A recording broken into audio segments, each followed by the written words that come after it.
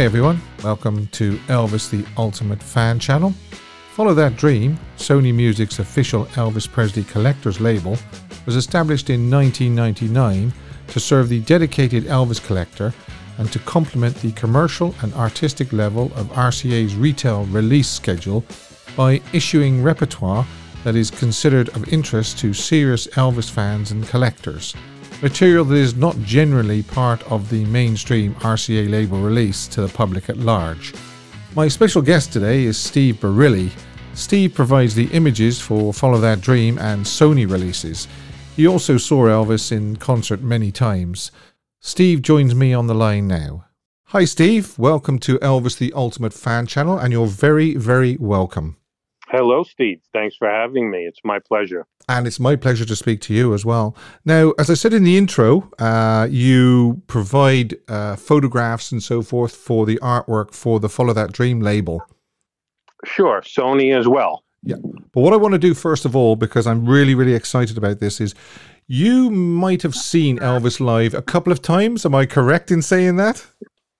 7, a little more than a couple. Well, yeah. I that's it. I am so jealous of you. Well, and I am as you should be, yeah, in that respect. Exactly. So take us through it then, because as I say, I'm really, really excited to hear all about the details. You actually saw him at Madison Square Garden. That was my first show, 1972, of course. I was... what a place to start. Yeah, absolutely. Well, I mean, yeah, I'm from New York City and have been my whole life. So I was an Elvis fan already since I was like 5 years old. So in 72, I was 13 and he was coming to New York, and I begged my mom to please get me a ticket or get us a ticket. And that she did. She went down to the box office at the Garden. That's what we did back then, right? And lo and behold, she came home with a few tickets. And that was my first show. I had never been to a place like that before. And I can remember very vividly walking into the place, and the place was still fairly empty, the house lights were up, and I felt something in the air. Couldn't quite, I had never felt anything like that before, but now we might call it a kind of an electricity, an excitement in the air. Yeah. And I had never seen him before. I didn't know what to expect. And that's my first memory. And then, of course, when, you get through the opening acts and the lights go down and they started with the theme from 2001, I had no idea about that either. Yeah. And when that started, it really, as you can imagine, forget it. It's Goosebump City. Mm. And you're like, God is about to enter the place. And it was an amazing, amazing presence that he had just immediately as soon as he walked on. And I was kind of expecting a person in a white jumpsuit, So I was at the afternoon show, which of course yes. He wore blue. Yeah, I think it's the wheat jumpsuit, I believe. Yes, correct. And so when I saw him in blue, my favorite color, and he just looked amazing. And the crowd in the place was deafening, at the very sight of him. Flash bulbs, which at the time I thought was part of the show.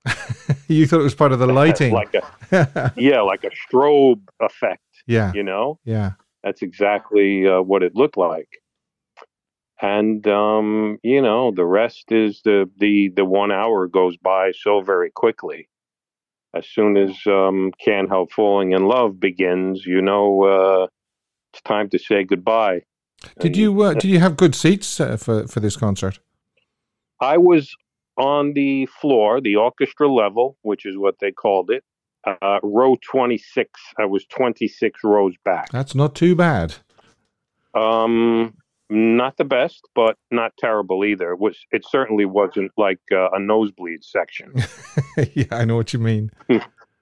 This is the concert, if I'm not mistaken, that made it onto the DVD Prince from Another Planet.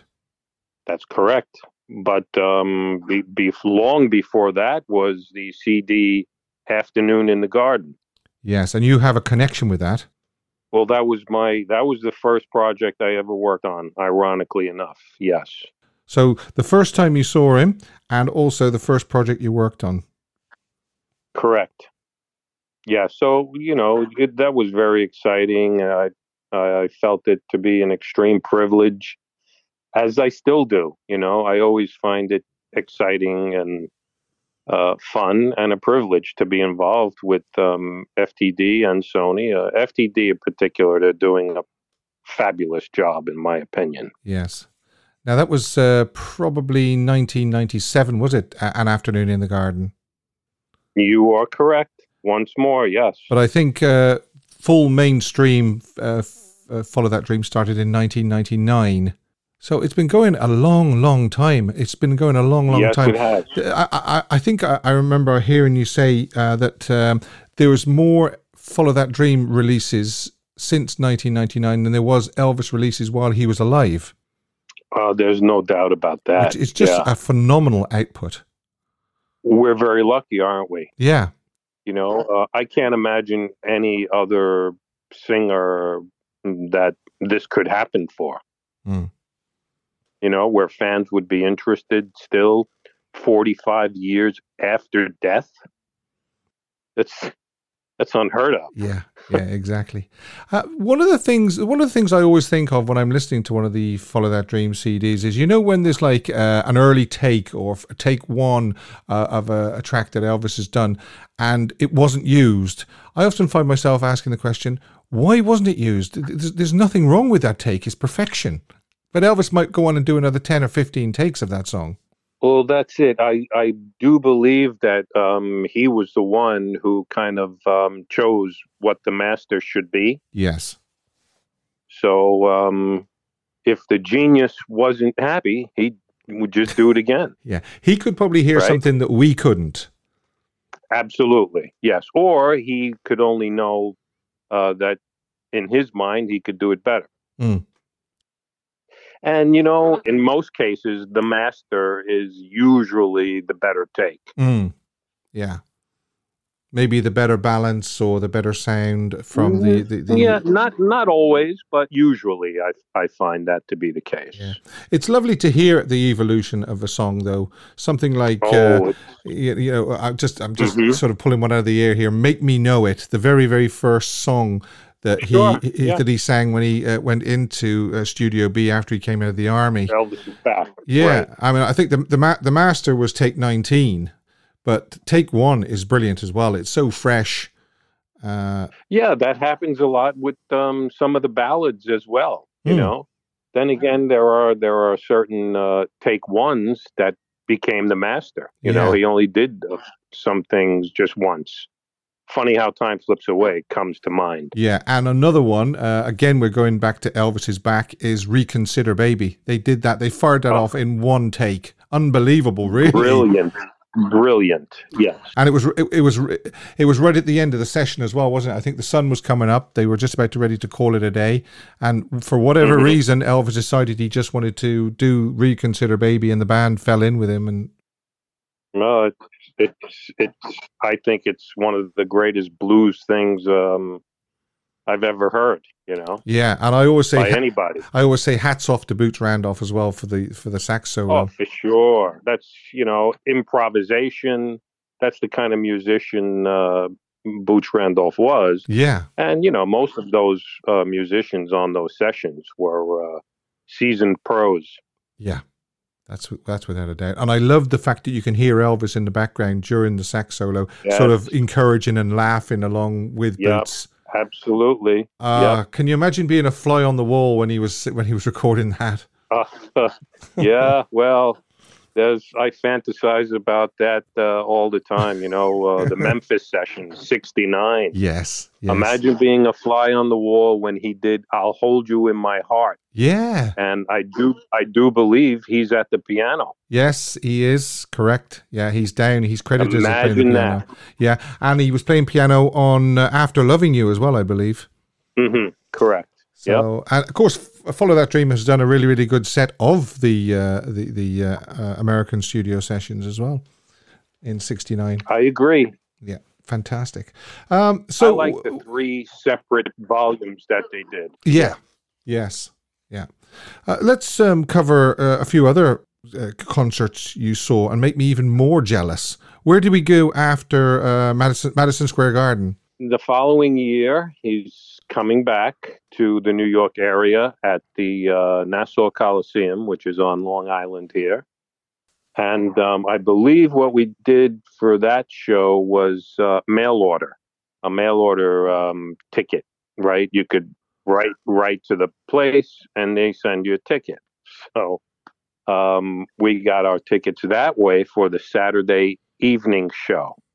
And I would say around 2 weeks prior to the show, an older friend of mine at the time, I say older, if I was 14, he was about 25. He too was an Elvis fan. And I get a knock on the door. I open it and it's my friend. He says, "You want to go see Elvis?" I said, "Well, I have a ticket already for Saturday night." He said, "Well, I have a ticket for Sunday for you."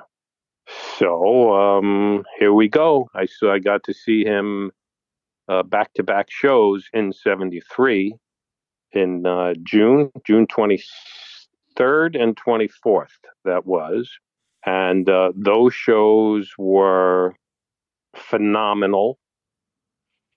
It's like smack dab in the middle of the Garden and Aloha, right? Time wise. And so he was in great form. He looked amazing. He sounded amazing. The Sunday show he did "I'm Leaving" and "How Great Thou Art." Oh, wow. Saturday night he did "Bridge," "What Now My Love," "Trilogy." Those were always showstoppers. And those were amazing shows. If you've ever seen private footage of those shows, you'll know what I mean. I think on the 24th he was wearing the nail suit. I have it down as the nail suit on the 24th. That's correct. Yeah. Yes, and he did Steamroller, complete with stripper kicks and all. I think I've If you've seen. ever seen that footage, I think I've seen some footage of that on YouTube. Yeah, where he does the kicks, and they've married it. They've married it up. They married up the sound with the footage, and it looks really, really good. Yes. Yeah. That's people are doing an amazing job with the dubbing of sound to those films nowadays. Jack Mullins is like the ultimate expert when it comes to that. Yeah. Oh, Jack knows his stuff as well. Yes. And absolutely. He worked on the Bruce Jackson DVD, I believe. Yes, he did. Yeah. Yes, he did. Yeah. A little bit smaller, I think the audience was in the Nassau Stadium. Was there 16,500 compared to 20,000 in Madison Square Garden? That's correct. Yes. Nassau Coliseum is not quite as big as the Garden. Not that you'd probably notice, those extra few thousand people. The noise, I would imagine, would be fairly loud. It was very similar. Yeah, whenever I saw Elvis, the crowd was just besides themselves. It's just the effect he had on the audience, myself included. You kind of like it's like nothing you've ever seen before or since. He loved toying with the audience, didn't he? When he was in the round, if there were the crowd behind him as well, he'd stop and he'd turn just to look at them, and he'd laugh and he'd wink at Charlie because they'd scream just because he turned round. Exactly. Yeah. Sure. Yes, and he got a big kick out of that, as well he should. He had the crowd thousands of people in the palm of his hand. Yeah. It's got to be an amazing feeling to an individual, right? In fact, he often said it was a two-way street, and he could feel the electricity from the audience in himself. I'm sure. Yes, I kind of like the next show I saw. I was in the second row, so I was closer to him than I ever had been previously, which was July 19th, 1975, at the same venue. Yeah, and there was a big highlight in that show, I believe, wasn't there? Oh, absolutely. Very, very difficult to explain. What did he do? You'll Never Walk Alone. You'll Never Walk Alone. Oh, wow. Yes. At the piano. Mm-hmm. He wasn't used to playing the piano in concert. This must have been one of the first times he probably did it. Well, if you listen to the audience recording, before doing it, he says, "This is something I've been wanting to do for a long time. Yeah, but I've never had the guts to do it." Yeah. Which is quite odd to hear Elvis Presley say something like that. I haven't had the guts to do it. It's quite odd to hear that, isn't it? Well, we do know that there was a streak of insecurity within him, right? Yeah. So I'm sure it was an idea he had been toying with for a while, like he said, and he was feeling he was in terrific voice. Just, the best I had heard him up to that point. I couldn't believe when he stretched to reach that note in How Great Thou Art. Uh-huh. That was the first time I ever heard that, the "Oh my God" part. Oh, yes. I was directly under him, and I was cringing when he reached for that note. But lo and behold, he was, again, he was better than I thought he was. It's something he probably couldn't have done in, say, 1970. He could do it in 75. Right. Not as powerful. His voice was at its powerful peak at that point. Yeah. And it continued to get even more powerful, in my opinion. That show was phenomenal, but what brought me to that show was when you said something about him feeling the energy back from the audience. So from that perspective, being like literally maybe 10 feet from him, directly under him for the entire show, I could see for the first time how he felt the vibes from the audience, and how he just got better with the audience's reaction. If he saw the audience was enthused the way he needed it to be, he would just improve during the course of the show. Yeah, he fed off their reaction. Exactly. And that could be one of the reasons why he did "You'll Never Walk Alone." He sensed that the crowd was really into him, as they were. And you've heard the recording, I'm sure. I have, yes. That entire show is great. Even when he did "Love Me Tender," he should have done it that way always. He does it like virtually a cappella and at the tempo of the original. Sounded amazing. Yeah, because it was always faster in concert normally, wasn't it? It was always rushed, sure, as most of his. He wanted to get through the 50s fairly quickly, didn't he? Yes, sir. Yep. Being that close to the stage, did you manage to get anything from Elvis? I got a scarf. Actually, I got two scarves. The first one I had to wrestle for. A woman next to me, he threw it in our direction, and we both grabbed one end, and we kind of played a little bit of a tug of war. And I, being the gentleman that I was even then, I let it go. Yeah. And I do believe he was aware of that. He probably saw it. Yeah, because he got another one around his neck. He looked directly into my eyes and threw it right at me. Goodness and me. I got that one, and another one during the course of the show, a red one and a blue one.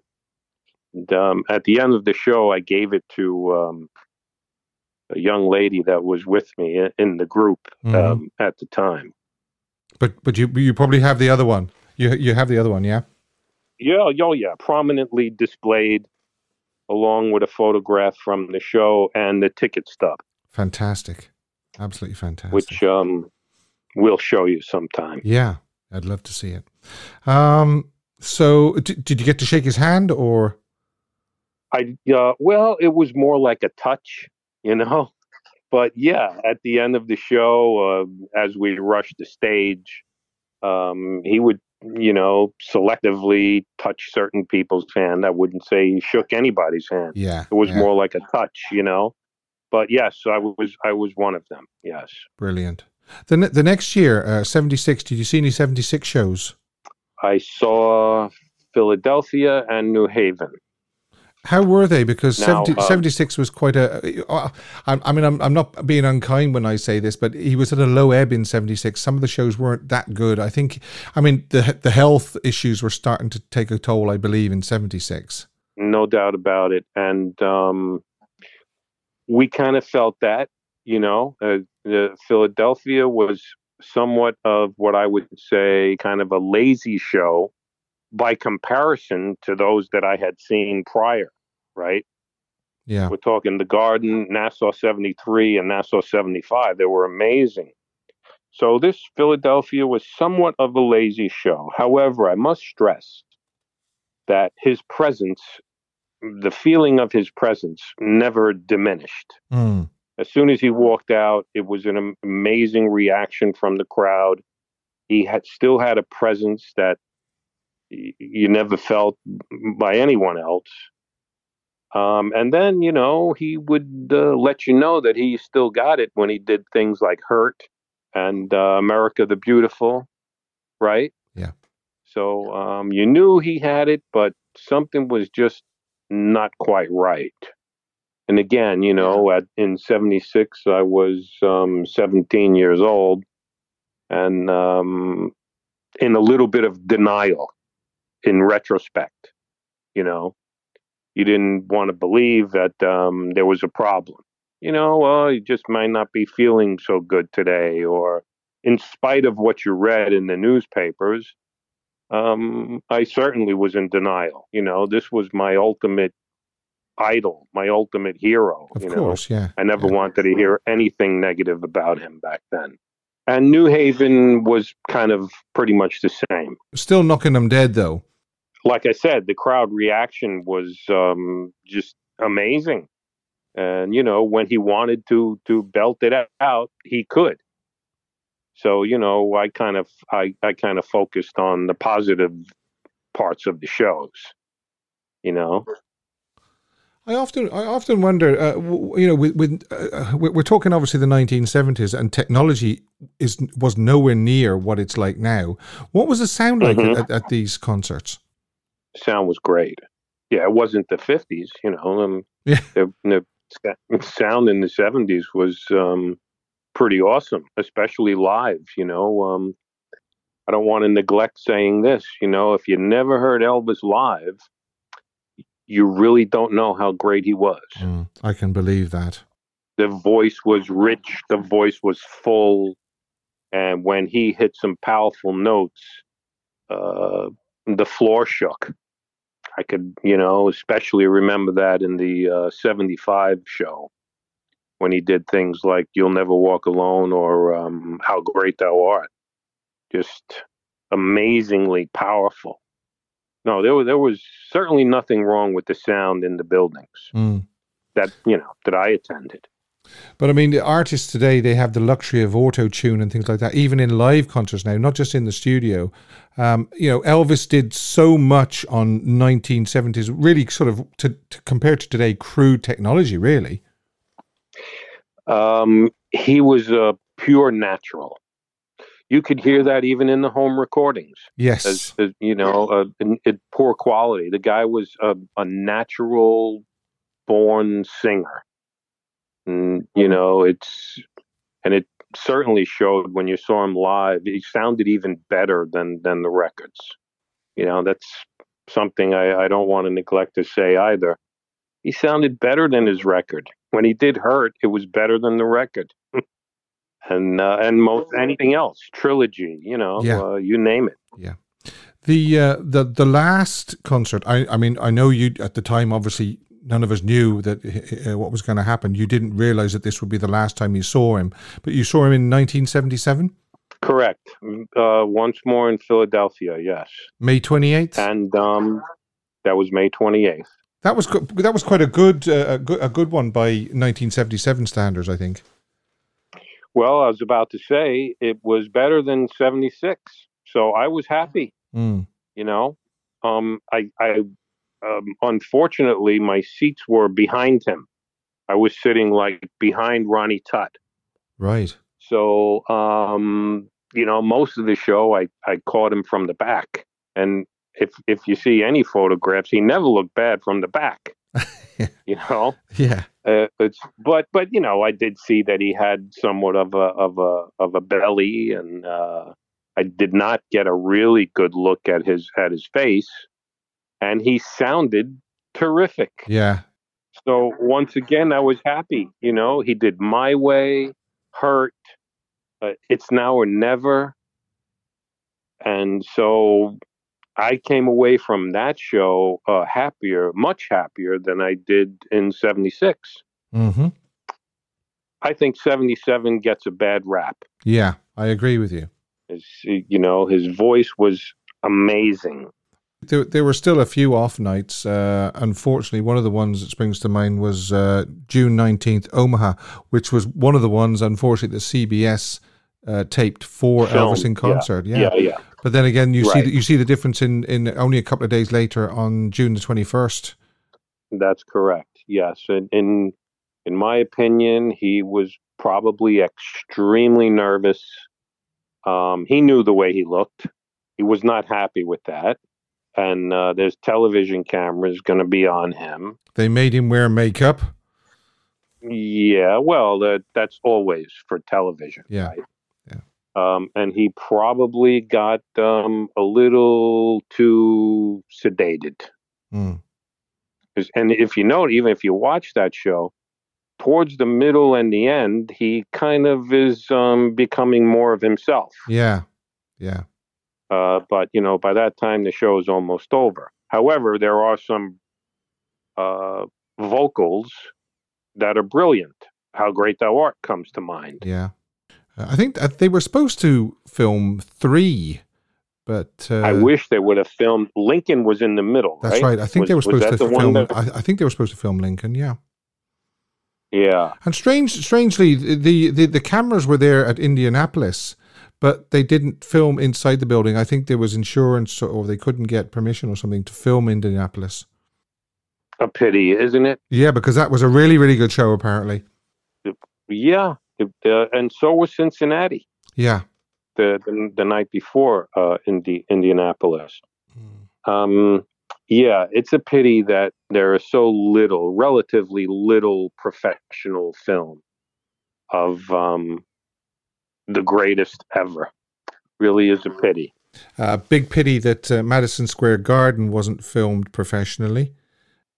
Sure. July the 31st, yes, July the 31st, 1969 should have been, but maybe then again the pressure might have been just too much for Elvis, Yeah, there's so much that every tour should have been filmed professionally. But we won't we'll reserve our discussion of Colonel Parker for a later date. Yes. Yeah. I wanted to briefly cover Elvis on Tour because we know that we think there's work being done on that. Is that correct? Elvis on Tour? Man, I wish I had something definitive to tell you. I can only hope. That's the reason I was happy about the movie being as successful as it was. That being the Austin Butler movie, just for the fact that might encourage the powers that be to release some Elvis on Tour. Yeah. because there are many hours of enjoyment for people like us if they were to restore the film the way they should, and the sound quality. It could be an amazing experience. I mean, the whole movie, in my opinion, needs a recut and a remaster, and some of the sort of the dead wood taken out and more Elvis put in. I mean, Sure, I don't know about you, but nobody wants to see the Coke machines and the people filing in to see him. You know, maybe a 10 or 15-second shot of them filing in to see him, but we want to see Elvis. That's what we want to see. I totally agree. And some Elvis fans have done just that with the movie. There are some private versions of the movie floating around that are fantastic. Even the angles have been improved upon. Like instead of 3 angles, you have 2 angles with only Elvis on the screen. Yeah, yeah. And computer programs are such nowadays, like you mentioned, with technology, that a lot can be done with virtually no loss of quality. Yeah. So until they do the right thing, if ever they do, there are some other enjoyable versions of Elvis on tour out there. Well, let's cover it for a little while. There was 19 concerts in that April tour.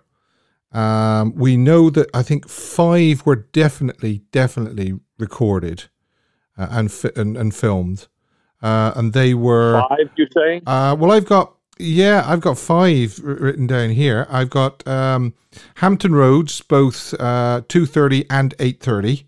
That was on the 9th. I've got April the 10th, which was Richmond. Greensboro on the 14th at 8:30, and the San Antonio on the 18th. And then we've also got, this was very, very interesting. You will have seen this on YouTube as well. The opening night on April 5th in Buffalo, videotaped in black and white by, it was either Robert Abel or Pierre Adage, I think. Right. For sort of, right. You know, to get a really the sort of the way that an Elvis concert, the choreography really of a Elvis concert for the guys that were going to be filming. And there's also a brief sequence in Dayton, I believe, on the 7th. Now, again, why just show a brief sequence? They must have filmed the whole show. Well, if they didn't film the whole show, they must have filmed at least a song or 2. Yeah. I would say. Yeah. Right? So let's not dream too big.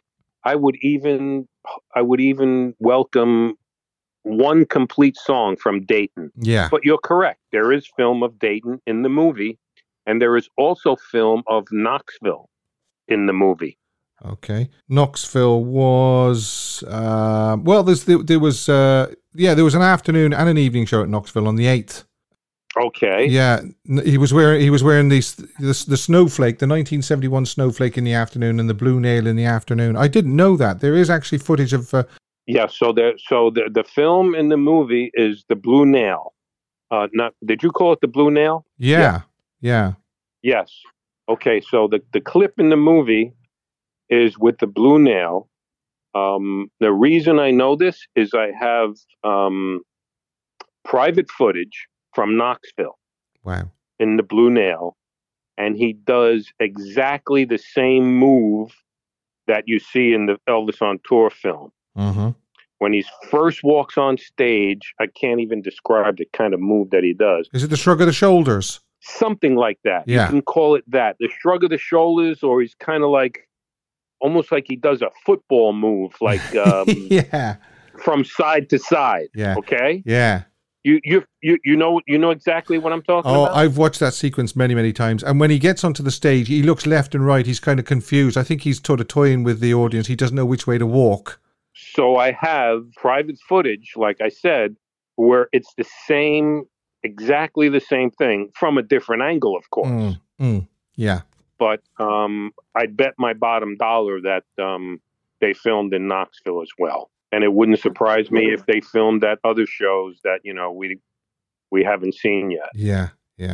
Yeah. So there's an awful lot of footage that we haven't seen. There is. And of course, there's the footage that they sort of took, sort of him rehearsing and then doing the sort of the fake recording session after the real recording session as well. So there's all that as well. There's a lot of that to be seen as well.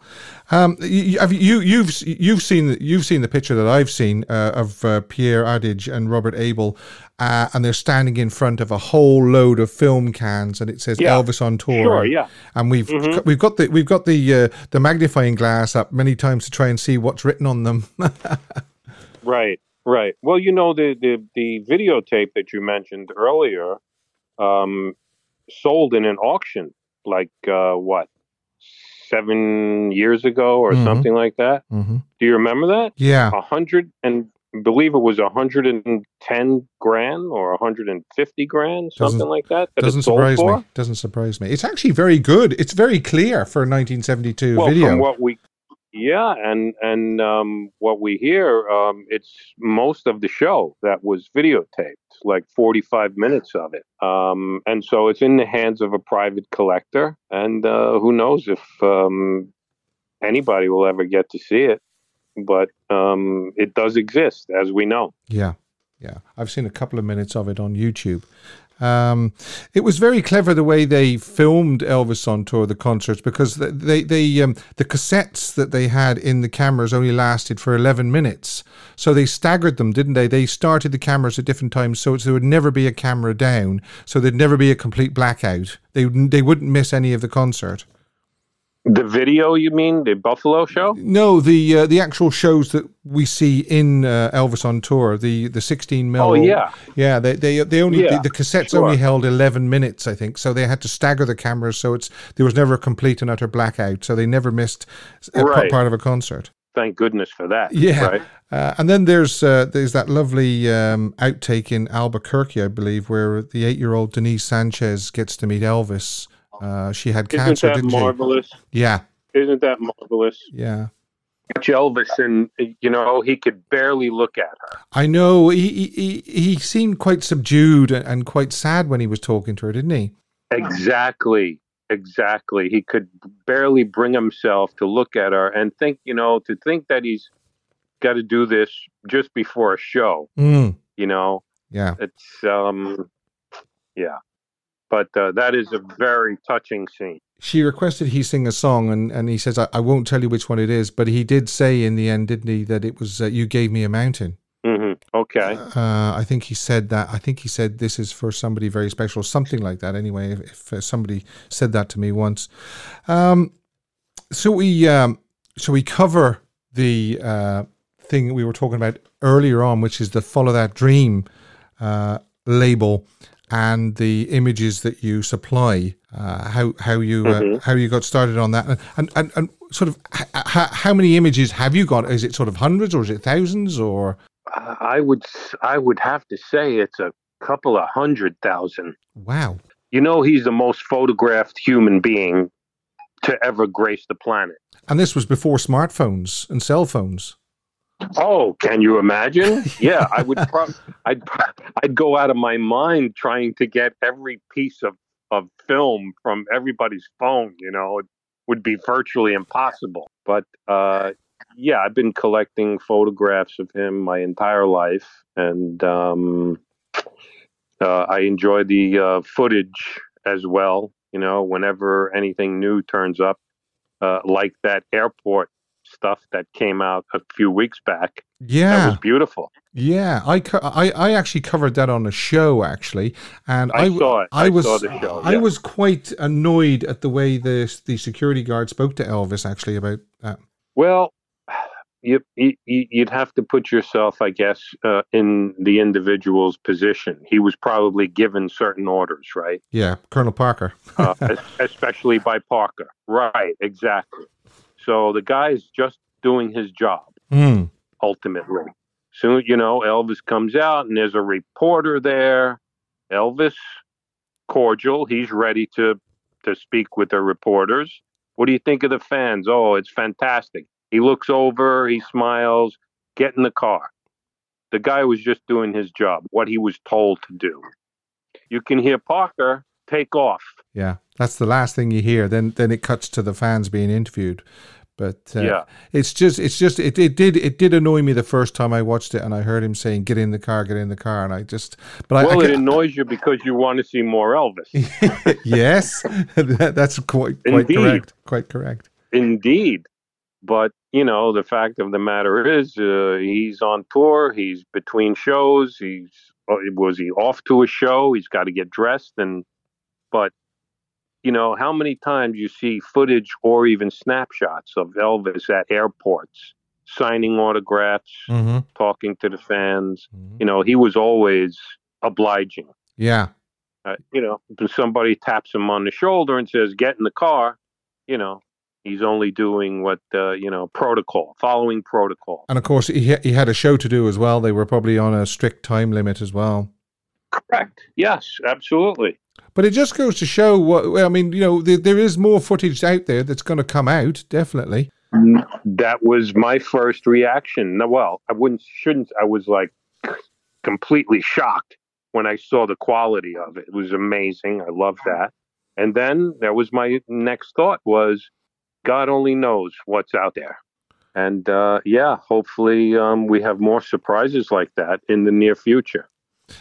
So did you buy these sort of in small quantities, or was there a large quantity at the beginning when you started collecting these photographs? Are they digitized or are they all on paper?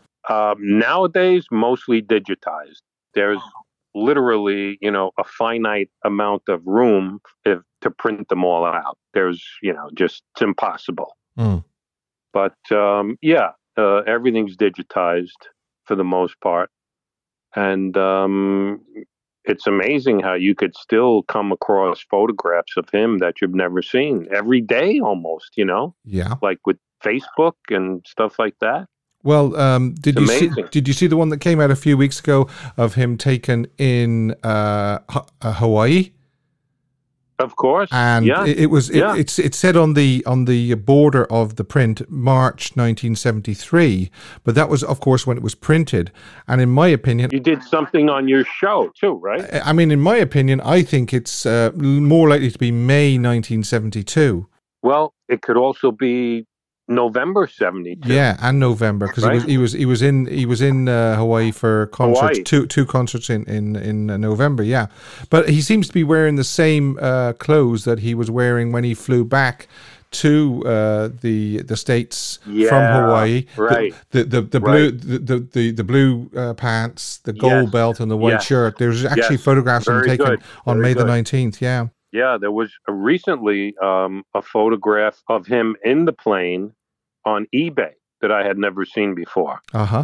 He's sitting in a seat and looking directly at the camera and smiling. I had never seen that before. Right. Is that the one with Sonny West in the background?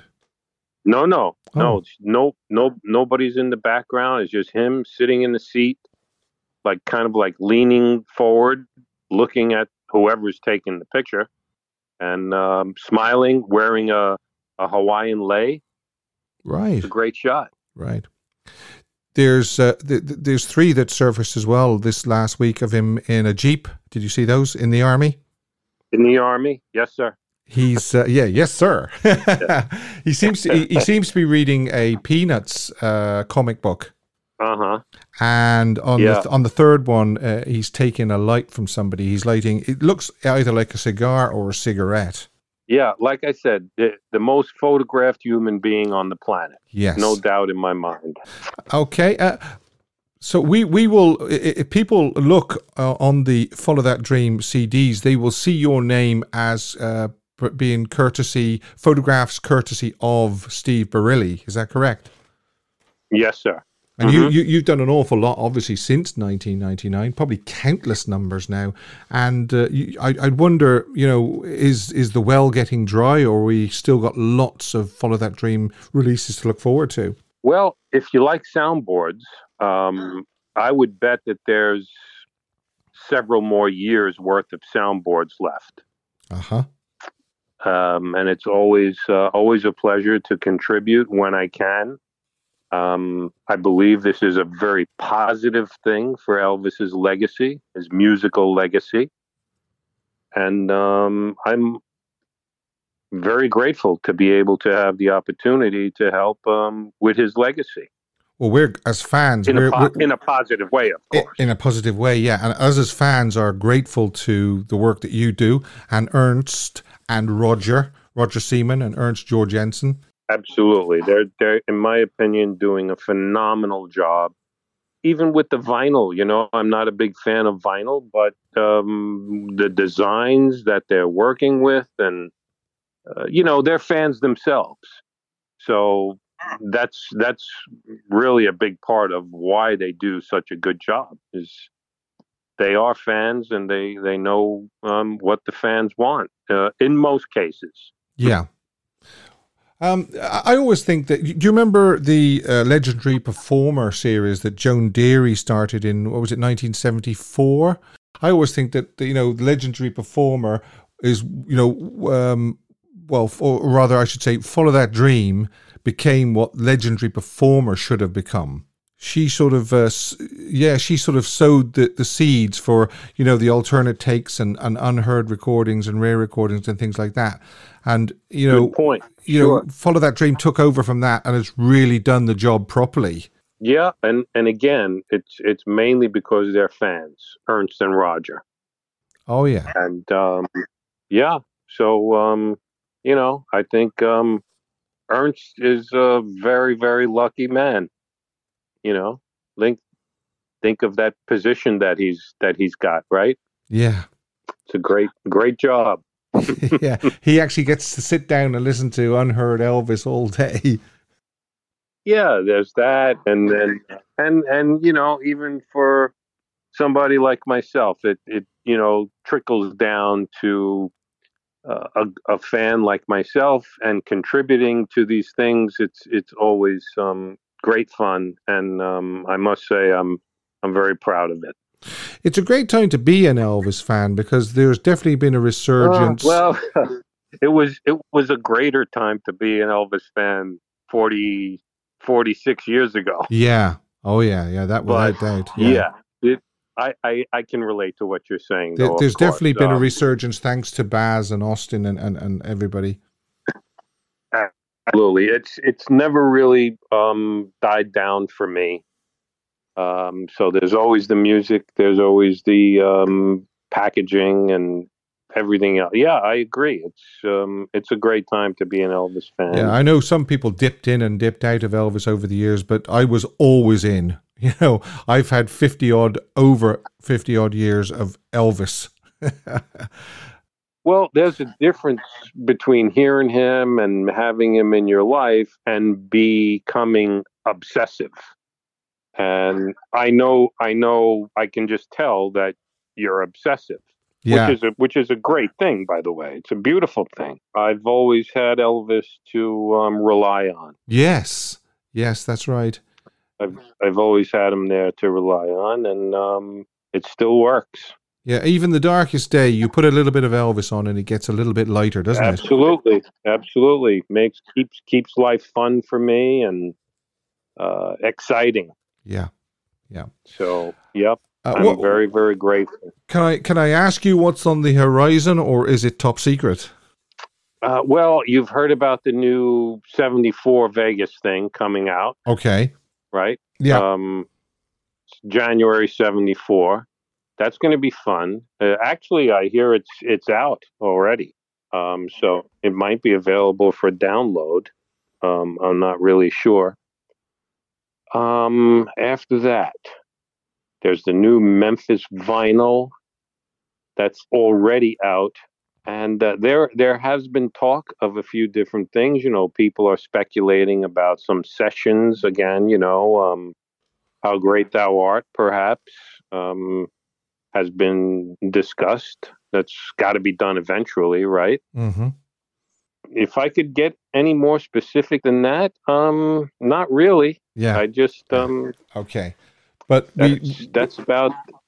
We can be satisfied that there is stuff in the pipeline anyway. That makes me happy. Well, these session releases, I'm sure, are going to continue.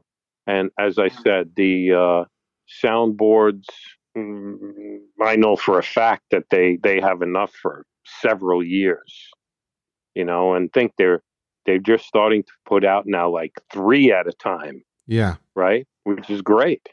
I have high hopes for the 74, January 74.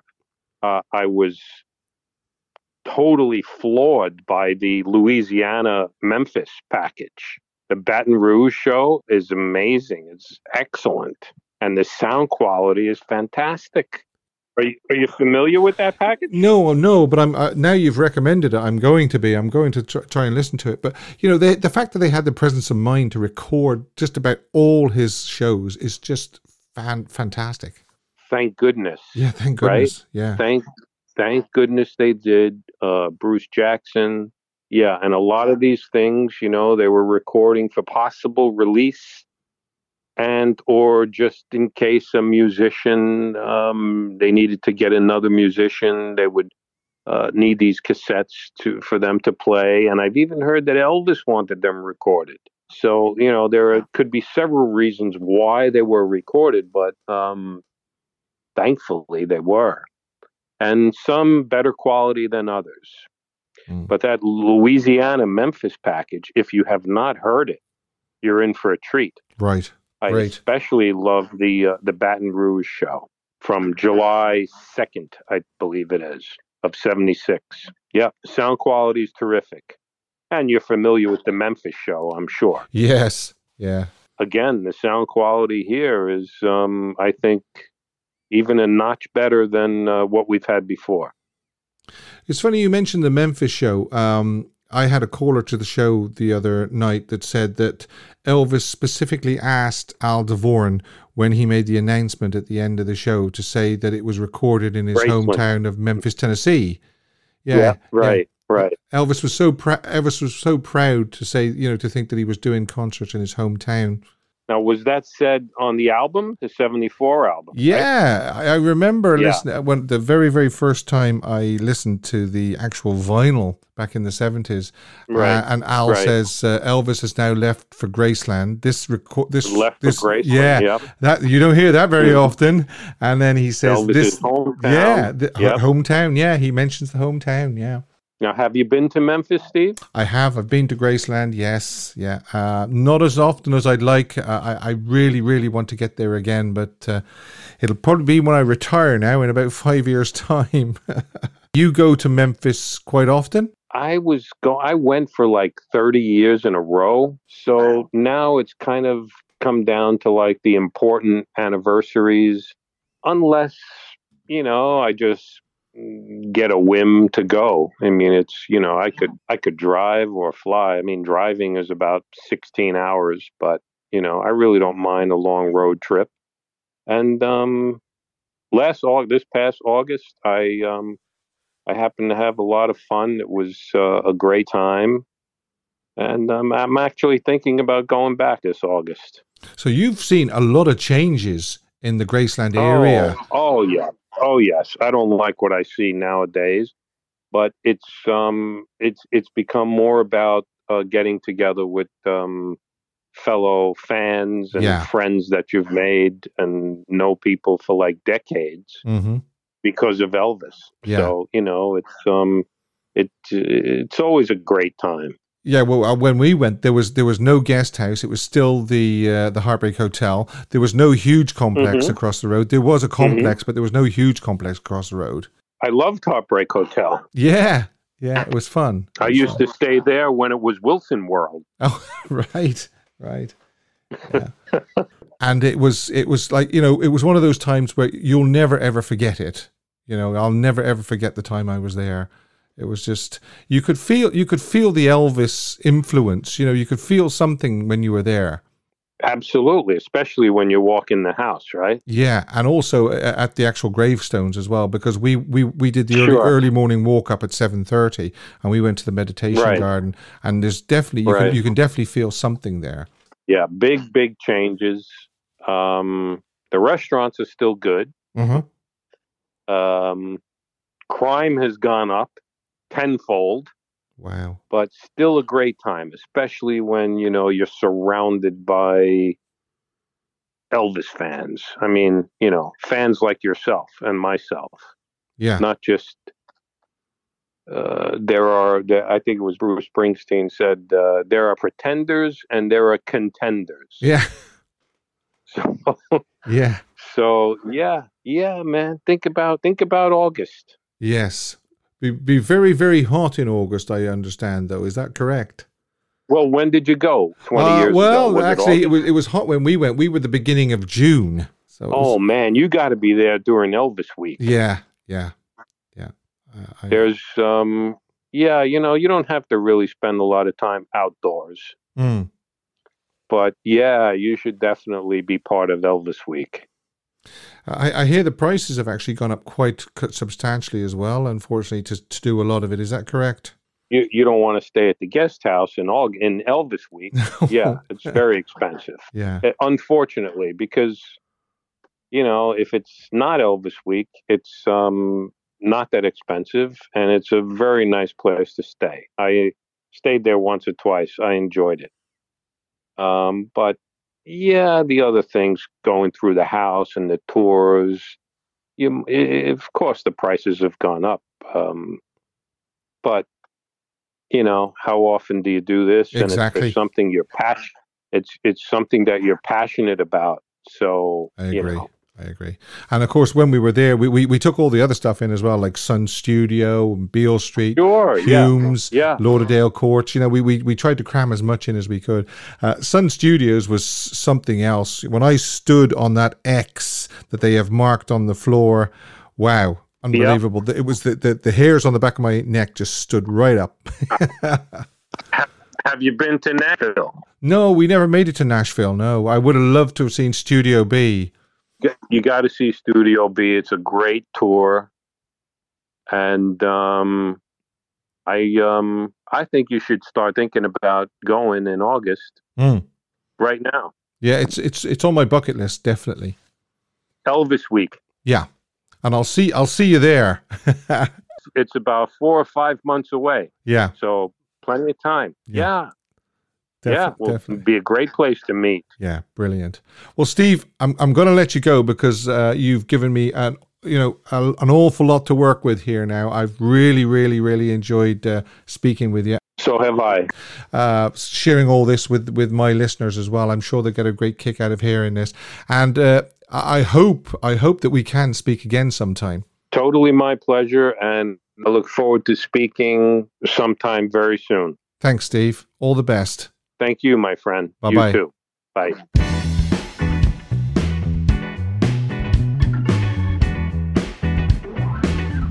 My thanks once again to Steve for sharing his memories of seeing Elvis in concert and for telling us about his contribution to the Follow That Dream and Sony releases. I found Steve a fascinating guest, and I hope you did too. Elvis the Ultimate Fan channel can be found on YouTube and all podcast providers. You can join me live on YouTube every Sunday when I do an Elvis quiz with a monthly prize, and we also have lots of Elvis features during the show. You can also phone the channel free and chat about all things Elvis with me. Until then, take care, and I hope you will join me next time on Elvis the Ultimate Fan channel.